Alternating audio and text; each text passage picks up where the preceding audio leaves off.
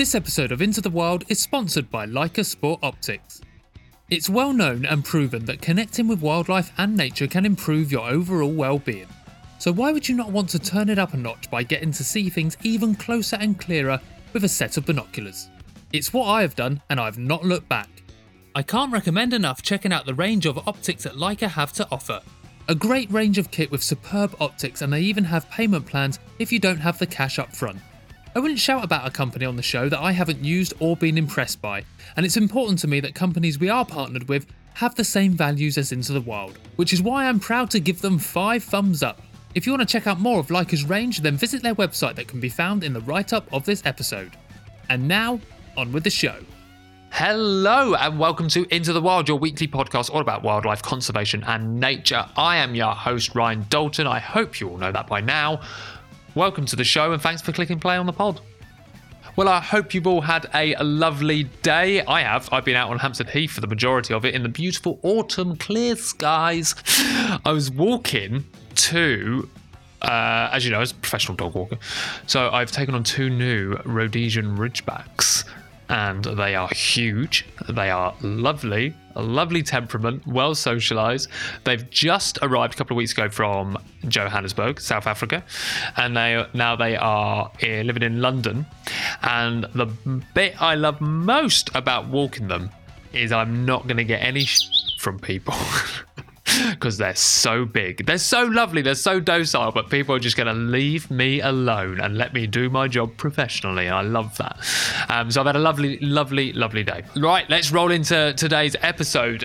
I spoke with someone today that I've been, again, it's always the way. I've followed them on social media for a while. I love their work. They're such a good nature and science communicator.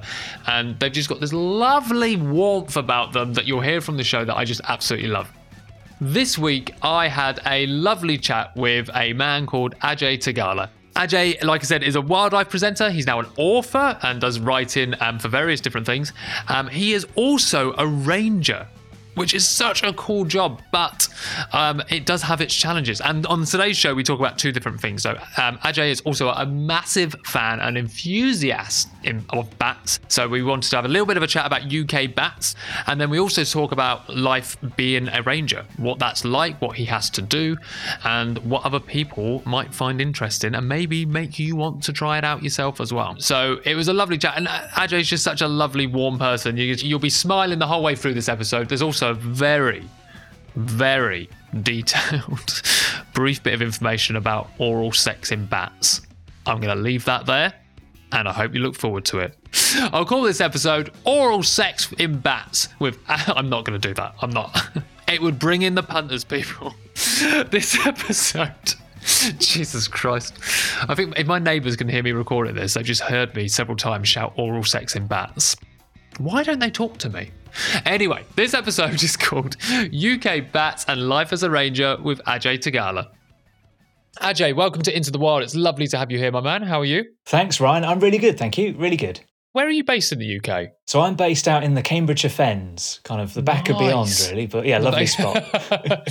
Nice. And we've had a lovely autumnal day here in London. It's been like sunny. And has it been the same for you? Yeah, really sunny. Yeah, it's been absolutely beautiful blue skies here today. It's lush, isn't it? It's so nice. It puts me in the best mood. Like, not that I love rain, but then when it's blue skies, I'm like, get in. Absolutely. And when you've had rain and it's made the grass all lush, then the blue sky comes. It's just perfect. That's perfect. Like, give me that in that order. Rain at night is grand. Sunny blue skies during the day. Let's start with the obvious one, Ajay. Do you want to tell everyone who you are and what you do? Sure. So I'm Ajay Tagala. I'm a wildlife presenter. I'm a countryside ranger. So I've got the privilege of working for the National Trust on a reserve called Wicken Fen in Cambridgeshire. It's the country's oldest nature reserve since 1899. So wow. I work there with wild birds and also conic ponies and Highland cattle that graze on the reserve. Nice. So that's what I do day to day alongside bits of presenting and writing and generally surrounding myself in wildlife. That's such a nice sentence to be able to say, isn't it? Yeah. So are you out in the field quite a lot then? Yeah, I'd say 4 days out of 5. All the time? Yeah, 4 days out of 5 I will be out, in all weathers. Amazing. Okay, so what is your favourite? Blue skies I think goes without saying is lovely, but for you as a ranger, what is that cherry on top weather and kind of climate for you? Do you know what I really like actually is this time of year, autumn, when you get a slightly misty, slightly frosty start and you get that eeriness and that atmosphere and you hear the birds. So quiet. Yeah. Oh, really? Okay, interestingly, because Yeah. I mean, actually, you might have way more birds where you are. So Hampstead Heath's obviously you get the norm. But you go up, like if you get there at sunrise on a day like the morning, it's so quiet. Like you can hear a pin drop. Nice. Yeah. We've got, there's a lot of widgeon around here. Ah, So right. you always hear the whistling of widgeon in the background, which is just beautiful. It's amazing. I think I agree because, like everyone in my job, obviously I'm a professional dog walker, so I'm out like you all the time, like out and about in all elements. And people are like, "You must love summer. Summer must be your ultimate." And I'm like, "No, like I don't dislike summer. Like I love summer, but I don't. It's not my favorite time of year. My favorite time is today, where it wasn't hot, it wasn't cold. It was like the most ideal weather. It was a bit of threat of rain." So it wasn't busy on Hampstead Heath. It's perfect. So you're out in nature 4 out of 5 days of the week. So this should be an easy question for you. What's been your biggest nature highlight in the last 7 days? Oh, do you know the hard thing's narrowing it down? There's been a couple of great things. Probably the best thing I've seen in the last week was my first hen harrier of the autumn. Awesome. So nice. actually, I was doing a coordinated harrier roost count at Wicken Fen dusk a couple of days ago, and sure enough, there was a ringtail hen harrier flying to roost very distantly, but I saw that flash of white on the top of the rump, and Nice. perfect, lovely sight. Amazing. Are you a bird guy? Yeah, I am. I like to appreciate all things, but I'm just naturally drawn to birds, I think. Are you? See, I never, like, the people know on the show, I wasn't. And like people, I feel like in the UK, it's a big thing because, well, we don't have much else left. So there is that. But I think like birds are, we've got a wonderful variety of birds in this country and, quite accessible to be able to go and see. But I never got that. I'm getting it now. I've always loved birds of prey. So I like to go and see them. But I'm slowly getting my feathered feet out there to try and appreciate. I mean, they're a good starting place for people because they are quite visible and people, do see them. But actually, I do like the intrigue of other flying creatures that you don't see so easily. So moths I'm getting into, obviously. I love moths. Most enthusiastic I've ever been about a moth. I do. I really like moths. I had, was it a lime hawk moth fall on me last year? Like I was getting into the front door and it just fell and landed on me. And I was like, I'd never seen one before. And I was like, what the that? Like, so happy. And I was like, quickly ran in, like took some pictures, then like to put it in a safer place by a tree.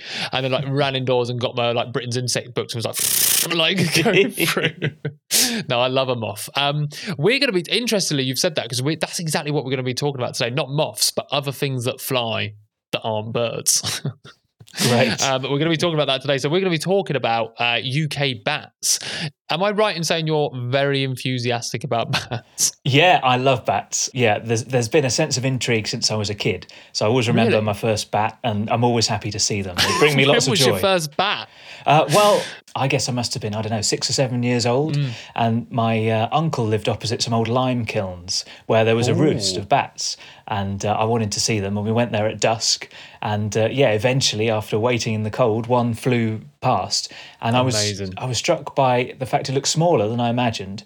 But it was, just so fast, so acrobatic. And from then on, I thought, bats are amazing.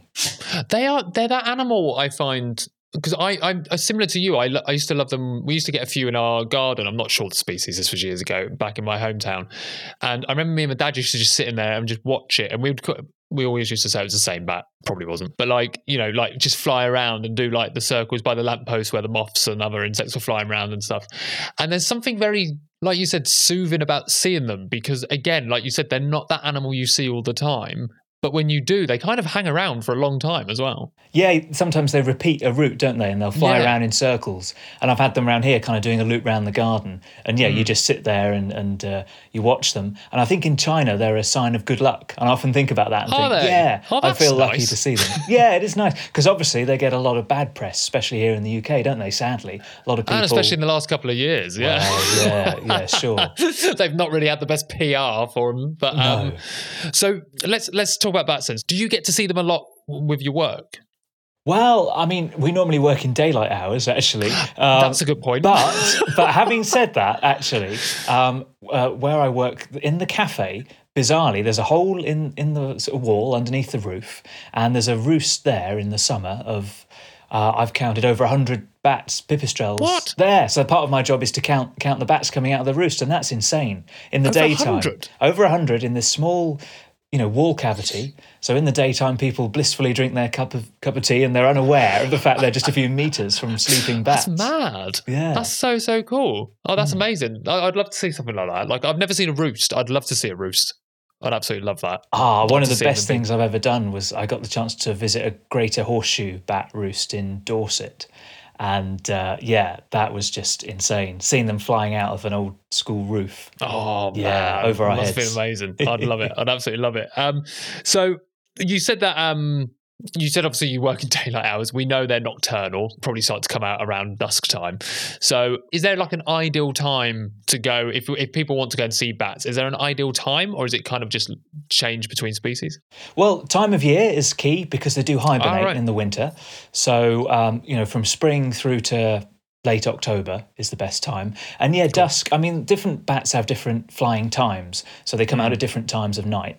But the most common bat, the pipistrelle, that people see the most often, then the most widespread across the UK, they come out just before dusk, so that's quite a nice time to see them.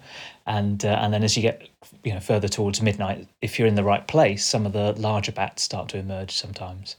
And what about habitat? Because the two places we've just mentioned where you've seen good roosts are probably not where people are going to be expecting to see bats, like in the roof of a cafe and in a crevice in a school. But is that becoming more common, or has that become more common over the years where, are they adapting to live in more humanized areas?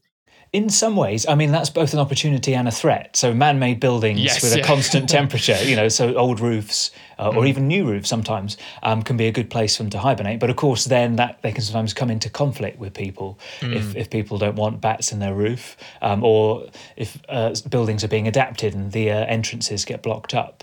But other than that, obviously old trees are an important place. The cavities in old trees are a great place for them to tuck themselves away and to roost. We find them a lot on London canals. Like, they are always. I bet Hackney's got like some amazing. Like, I've said, the best times I've seen bats, or the most times I've seen bats in London, is in Hackney along the canals, because there's so many old bridges, and and obviously with the water and the insects and stuff like that, they are just everywhere, just like flying around. And it's so nice. Like, you kind of get, we spend a lot of time on a canal boat, so when we're on there, we kind of just like lay on the roof in the summer and just watch the bats fly around. It's so nice to go and see. Nice. But is there a good habitat? So is it like woodland areas? Are we talking?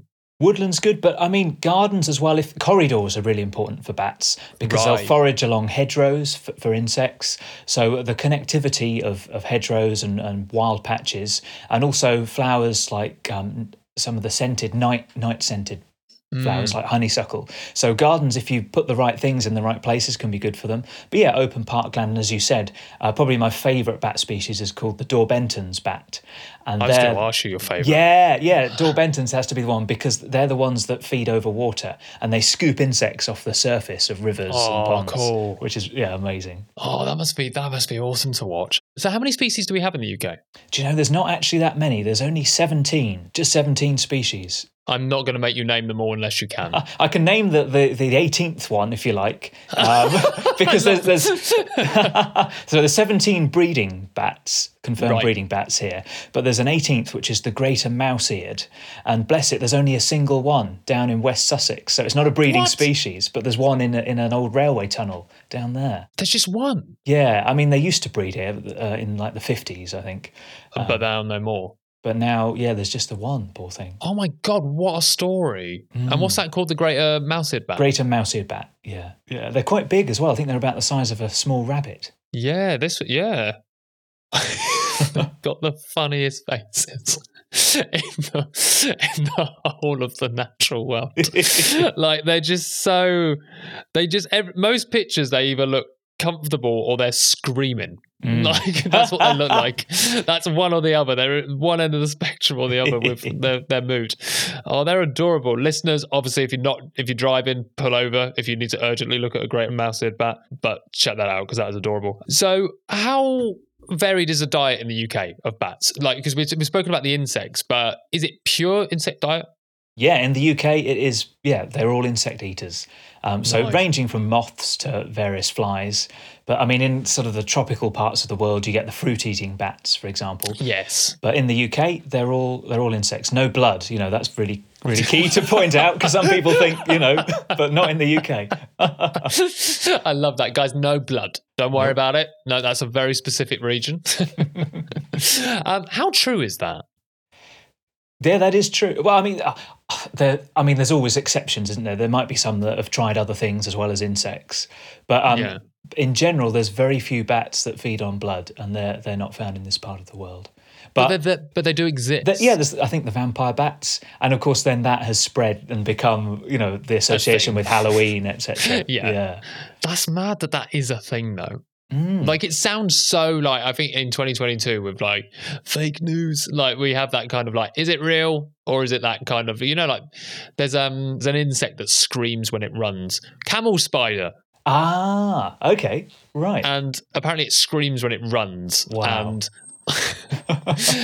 it was one of those bits of information. I was like, does it, or was someone screaming when it was like, like, I don't know if it does, like if there's any listeners that know much about the camel spider, but like the vampire bat, it's just that kind of story now sounds like it might have been a bit like, was it just near some blood? And but no, I'd like to read some more stories about that. Yeah. So purely insectivorous in the UK, that again tells us how important insects are in this country, because we always are slamming insects and mass populations, but like they must be, well, obviously they're of great importance to the bats. Yeah, well, everything fits together, doesn't it? We need insects to break down decaying matter, and then we need bats to make sure that insects don't become too numerous. They all kind of balance out, don't they? And they all fit together. But obviously, we know now the importance of insects for pollination, and also bats for pollination as well in other parts of the world. Oh, really? They do some of the ones that feed on flowers and fruit. Of course. Yeah. And I believe agave is pollinated by bats, and that's where tequila comes from. So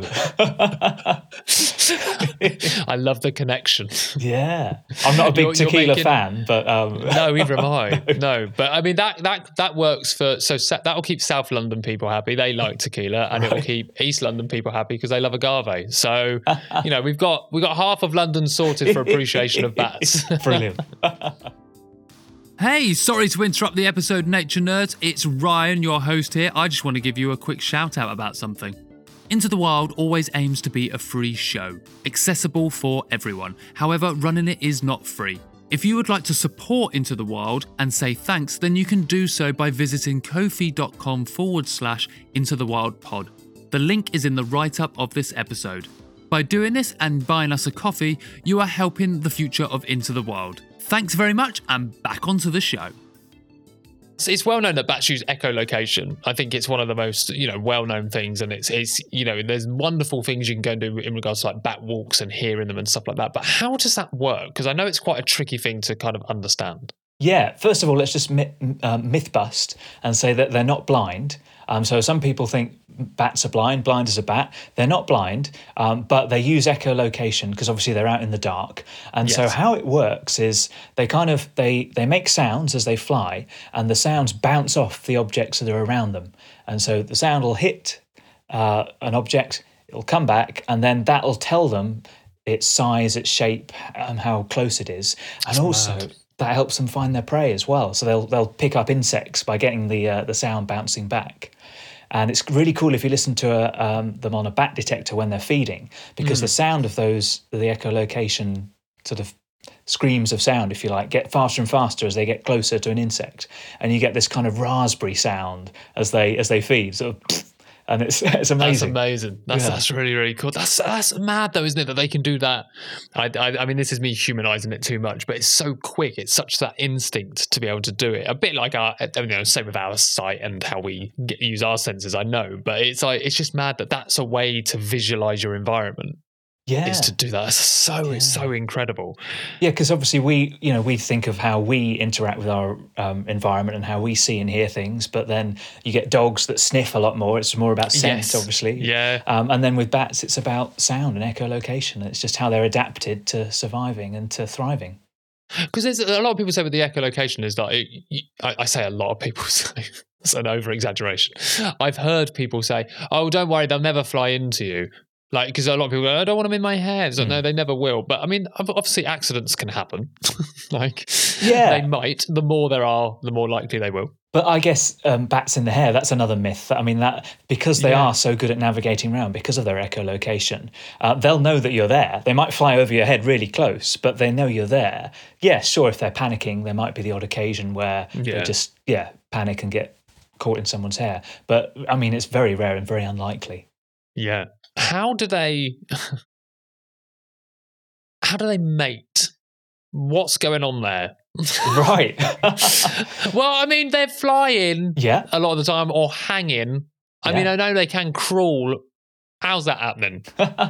Well, I think some of them do mate upside down. Brilliant. Yeah, some of them do actually mate upside down. It's not so much on the wing. It's when they are kind of in a cave.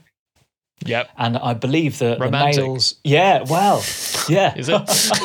I don't know. No, I think it depends what you're into. Depends what you like. Everyone, there'll be a group out there. Yeah. I mean, it's like birds, the males try to impress the females. So the females will emit pheromones and males will start to swarm and the females will pick the more agile ones. So they kind of show their strength and then they'll kind of sneak off to a quiet place of the cave together and mate individually.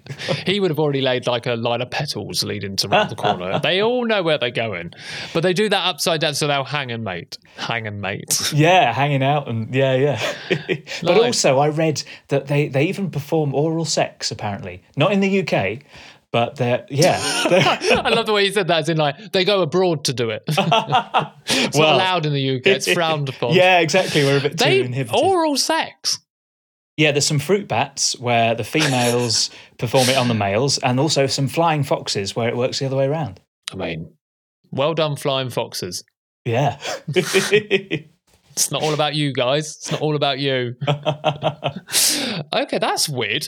Because I thought there's not many animals that do that just for... This is like the rudest conversation we've openly had on the show. There's been lots of innuendos, but this is the first time we've ever gone, a bat gives another one a blowy. Like, we've never actually said that. We've never had reason to.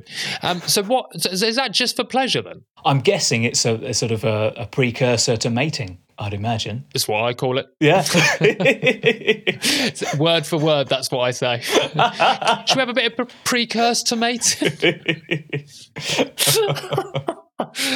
So the UK bats don't bother though, they're just straight down to it. Yeah. None of that fancy stuff, yeah. Nice. And then I guess if we're talking about mating, and none of that fancy stuff. Well... How do they give birth? So you get maternity roosts and they'll roost together in the kind of late spring, early summer, and they give birth to live young. They're mammals. Yeah. In caves, in old roofs, in their roost sites, there'll be communal maternity roosts, and that's where they give birth. And they feed their young on milk, and they're called pups. Young bats are called pups. Yeah. Oh, bat pups. I like that. I like that. How did they I went to ask this and my brain does this thing, Ajay, where I go, is this a stupid question? And I'm like, just say it. Can they fly from birth? I think I suppose it's a bit like birds, it becomes instinctive and they just sort of, once their wings have developed enough, they start stretching and sort of dry flapping. They probably have a few accidents, some fall down, then eventually they get the hang of it and then they're ready to go. And so they'll grip onto the mum, I assume? Yes, so they grip onto the mother, yeah. Right, that's cool. God, some of the babies must be tiny. Yeah. And I mean, I think they're really cute, especially some of the fruit bats. They look like my Labrador, they've got these big eyes and they're just, I think that bats can be really cute for sure. They are. Do you know what? I'm going to say that. Bats are cute. There are some non-cute photos out there, I grant you. So if I say that, don't anyone tweet me with an ugly photo of a bat because it doesn't prove anything. That just proves you found an ugly photo of a bat. But bats are cute. They, like you said, they've quite often got big ears. They've got that very foxy kind of shape of a head, haven't they? Like quite a lot of the time, they are cute, but there are some ugly ones out there. So how are they doing in the UK regarding conservation? We love to talk about conservation on the show. It's one of our focuses. So let's talk about UK bats. What are the, if any, and I assume there are, unfortunately, but what are the threats to bats in the UK? Well, there's lots of threats to bats in the UK, and one of the key ones is habitat fragmentation. So obviously roads crisscrossing the landscape, because they like to follow hedgerows, they like to follow corridors to forage. Obviously barriers to that, gaps, roads, etc., developments, that kind of, it puts blocks in their way to navigating around and finding their prey. So that's one thing. Another thing is lighting as well. Oh, okay. Yeah, so if you've got night lights, it's good to have the red lights and perhaps not have them on all night if you don't need to, because light can disorientate them and it can make them think it's still daytime. So they might not leave their roost. Wow, yeah. And then they can't feed and they can't survive. So lighting, fragmentation. Other things are cat attacks, sadly, that happens. Really? Yeah. Sometimes cats can mad. catch them. Domestic cats need to have a word with themselves. And in some parts of the world, they're hunted and eaten, actually. Really? Yeah, not here, but in other parts of the world, they No, are. I can't imagine there's a community in England doing that, but it doesn't sound like something. The fragmentation thing's interesting as well, because with corridors, when I've spoken about corridors of like for wildlife with hedgerows in regards to animals that use it, you don't think of bats. You always think of things that are actually inside the hedgerow using it as a literal corridor to get to A to B. You don't often think of things using it in the way that bats are doing, do you? No, especially with flying animals, you think, they can move around, they'll have no problems. But yeah, that's how they navigate themselves around. That's how they find their food. So yeah, it is really important for many reasons to have many hedgerows. Yeah. And what is being done to help conserve bats? So we know the problems, we know the stuff. How are they being mitigated? Well, there's various great bat conservation groups and charities that promote being bat friendly. And so that, there's building restrictions so that you can't disturb them. There's legal protection for them when they're in their roosts. An interesting fact is they'll have a maternity roost in the summer and they'll have a winter roost where they hibernate, but they're never really the same place. So if, say, you need to develop a roof, you might not be able to do it in the winter, but you'll be able to do it in the summer or vice versa. So it's not blanket, you can't do what you want to do if you've got bats in your building. It's a case of working around them. So it's spreading things like that. Education. To be fair, that's actually quite like looking at it like that is probably the best thing, isn't it? It's like, no, it's not. They're not restricting you. They're just like, you just got to work with them here a little bit, like change what you're doing and stuff, and learn about them as well. And I think that's something I think I'd love to see more of in the UK, is that willingness to actually want to live with the wildlife around you. Don't see it as, we got bats in the loft. It's like, okay, we got bats in the loft. I would celebrate it, but there are many that might see it as a bit of a challenge. So they go, okay, well, let's see what we have to do, rather than going, there's a bat in the right. It shouldn't be a bad thing, I don't think. No, absolutely. I mean, they can bring so much joy, as you've said, and I've had the same thing of watching them flying is a wonderful thing to enjoy. So why wouldn't you want that on your doorstep? Yeah, exactly. I would. Okay, you're going to put up with a bit of literal shit, but not much. Do people still use lofts? I guess they do. That's a Londoner question, because I rent a flat. So that's a very I'm not a homeowner. I don't know about lofts. But just cover your stuff, put a cover over your belongings in the roof and you're fine, And you're literally fine. Yeah, absolutely fine. Is there anything else you would say, like, for people that want to learn more about UK bats, or people that want to go and kind of, I don't know, maybe immerse themselves a bit more in the world of UK bats, where can they go and what can they do? Well, there's the Bat Conservation Trust, so look at them online. Really good place to start. And actually all regions of the UK have got bat groups, and it's really cool. If you get involved in your local bat group, there's some great people, and they're not always the kind of demographic you might expect. There's what is the demographic we might expect? Goths? No, I can't. With a lot of naturalists, a lot of the great people that devote their time to research and monitoring are often people that are mature in years.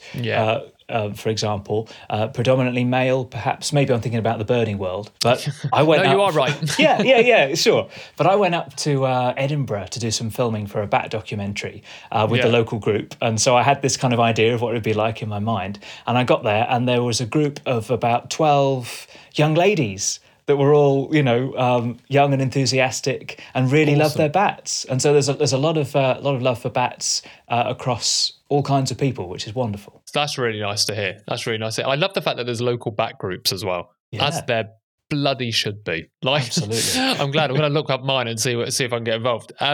So let's talk about your book a little bit as well, because you had a book come out. So we've that chat done. Let's get on to the book. So your book, The Unique Life of a Ranger. Tell us about this. How did this come around? Well, it was a lockdown project, but before I was at Wicken Fen, I worked for many years on the Norfolk coast, a place called Blakeney Point, a nature reserve that sticks out into the North Sea. It's a 3-mile walk along a shingle spit to get there, or you can go by boat at high tide. Myself and a couple of others were stationed out there in the breeding bird season to protect the ground nesting birds in this old shed, this old lifeboat house in the middle of nowhere. And so I always get asked what it's like being a ranger in a remote place. And obviously you see so many wonderful wildlife spectacles, but there's lots of challenges. And so I wanted to kind of summarise all that, get it all down and share what it's like being a ranger in a book. Is it like a diary kind of book? What can people expect from reading it? Yeah, it goes through the seasons. So it's about wildlife through the changing seasons, and it's about the different species, but also kind of the whole variety of what the job involves. Ranger's kind of a jack of all trades. When you're out in places like that, your jobs range from cleaning the toilets through to counting the birds. Yeah, exactly. Putting up fences and predator control, and you're at the mercy of the elements. So you're watching these birds, and you might have prevented them from being disturbed, but then suddenly a big storm rolls in and they get washed away. So there's all this jeopardy, and it's not all work that goes in. You're like, for sake, man. It's not all. People think, you must have a great life living on a beach outside, having this dream life. At the best of times it is, but you're out in all weathers, and wildlife faces a lot of threats, and you're on the front line seeing that. So it's both a privilege and sometimes a challenge. So it's kind of a message to people that want to follow that as a career to definitely go for it, but be really dedicated and determined, and know you'll have to work hard, but it's worth it. It's so worth it, obviously, because, for example, I worked with school children for the first time when I was on the Norfolk coast, and I was really nervous about that. I thought, oh my goodness, I'm going to be so rubbish. What am I going to do? But then, we watched some eggs hatch on the beach, some oyster catcher eggs, and they were so captivated. And I realised that education is so important, and sharing those wildlife moments is so important. And what a privilege to be able to share that with other people. Yeah, absolutely. The one thing we hear a lot from government and the way to go forward in the UK and probably around the world, but focusing on the UK, is creating more green jobs to do with the natural land, to do with the environment. Do you think a job like a ranger of any kind, do you think we need to have more of these roles across the board for the natural world in England? Yeah, absolutely. But also it's not just about nature reserves, as you said, about greening up all places. So on farmland as well, and in all different areas, gardens, etc. Golf courses, there's a lot of golf courses in the UK. And I think it's about, having rangers beyond the prime wildlife sites and encouraging wildlife everywhere and anywhere as much as possible. For sure. Yeah, absolutely. And did you think, because reserves is a very interesting one, isn't it? Because they're, like you said, they're wildlife focused. And I'm always intrigued about this kind of, how we conserve wildlife, the way we do it. And reserves are a one way and a good way, in regards to being successful of doing that. Is there things you would change within a reserve from a ranger's perspective? Do you ever work in reserves and go, do you know what? I think it would be better if it did a bit like this? Oh gosh, that's an interesting question.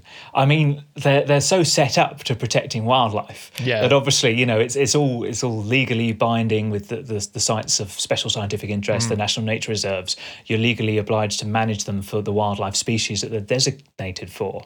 So that's really important. It can obviously present a few barriers as well. And so, I think that balance is really good of having the prime reserves, the prime parts of reserves that are protected and cherished and intensively managed sometimes, but also sometimes you're almost fighting, to protect a little isolated place. And actually what you need is that buffer zone around it where you can be more free with how it's managed, but just provide that space. And I think creating space for wildlife is so important, even if it's just a little wet area or a little, no mow May, for example, not cutting grass, leaving some wild areas. We know now more than ever that that's so important. And that you need both. You need the nature reserves, but you need that buffer zone and that connectivity.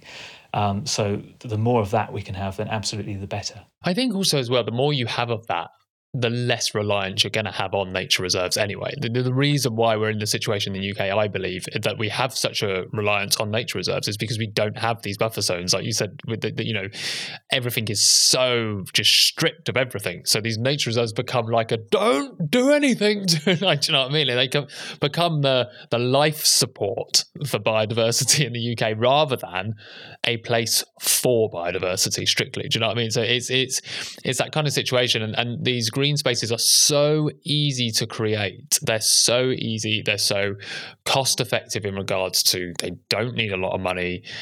But they are also things that I think that, like you said, with the ranger job, you actually can put money into it and create an economy in with restoring natural. These are all the right buzzwords I'm saying. Yeah. Well, yeah. I mean, conservation's gone on a journey even in, say, the 20 years I've been involved in it. And it's more visitor focused, which is so important because you've got to involve people. And so now on places like on Wicken Fen where I work, used to have this tiny car park and not many people went there. But now we've got boat trips, we've got cycle hire, we've got trails for families. So people can come here and have a great day. And as you said, you've got to have that. It's a balance, isn't it? There's got to be areas where people don't go because you need to leave it for wildlife, for nesting rare birds, etc. But getting that balance and getting people involved is so important. Have you seen a change since lockdown? Because obviously lockdown was a time where people were massively reliant on the green spaces for obvious reasons. Have you seen that? And I assume there was a change during lockdown, but have you seen that change continue after? Yeah, it's been really interesting because it went on an interesting journey from obviously seeing nobody in nature reserves to then seeing local people. Yeah. And when you couldn't go very far, but people that lived nearby and had never visited before were coming. So you got this you sort of had to almost re-educate people. We had a lot of disturbances, a lot of dogs running free. I'm a dog lover, obviously. But, when you got nesting skylarks, keep them under control. So spreading those messages, leaving gates closed, that kind of thing. Yeah. So we went through this journey. It was great to get a new audience and more people appreciating it. And now we're in this kind of middle ground again where, I don't know, people can go abroad and go shopping. But hopefully, I think more people have got a stronger connection and appreciation, which is really important. I think if I compare it to where I am around here, I think you're completely right. With it got the local people there. So during lockdown, you did have the masses.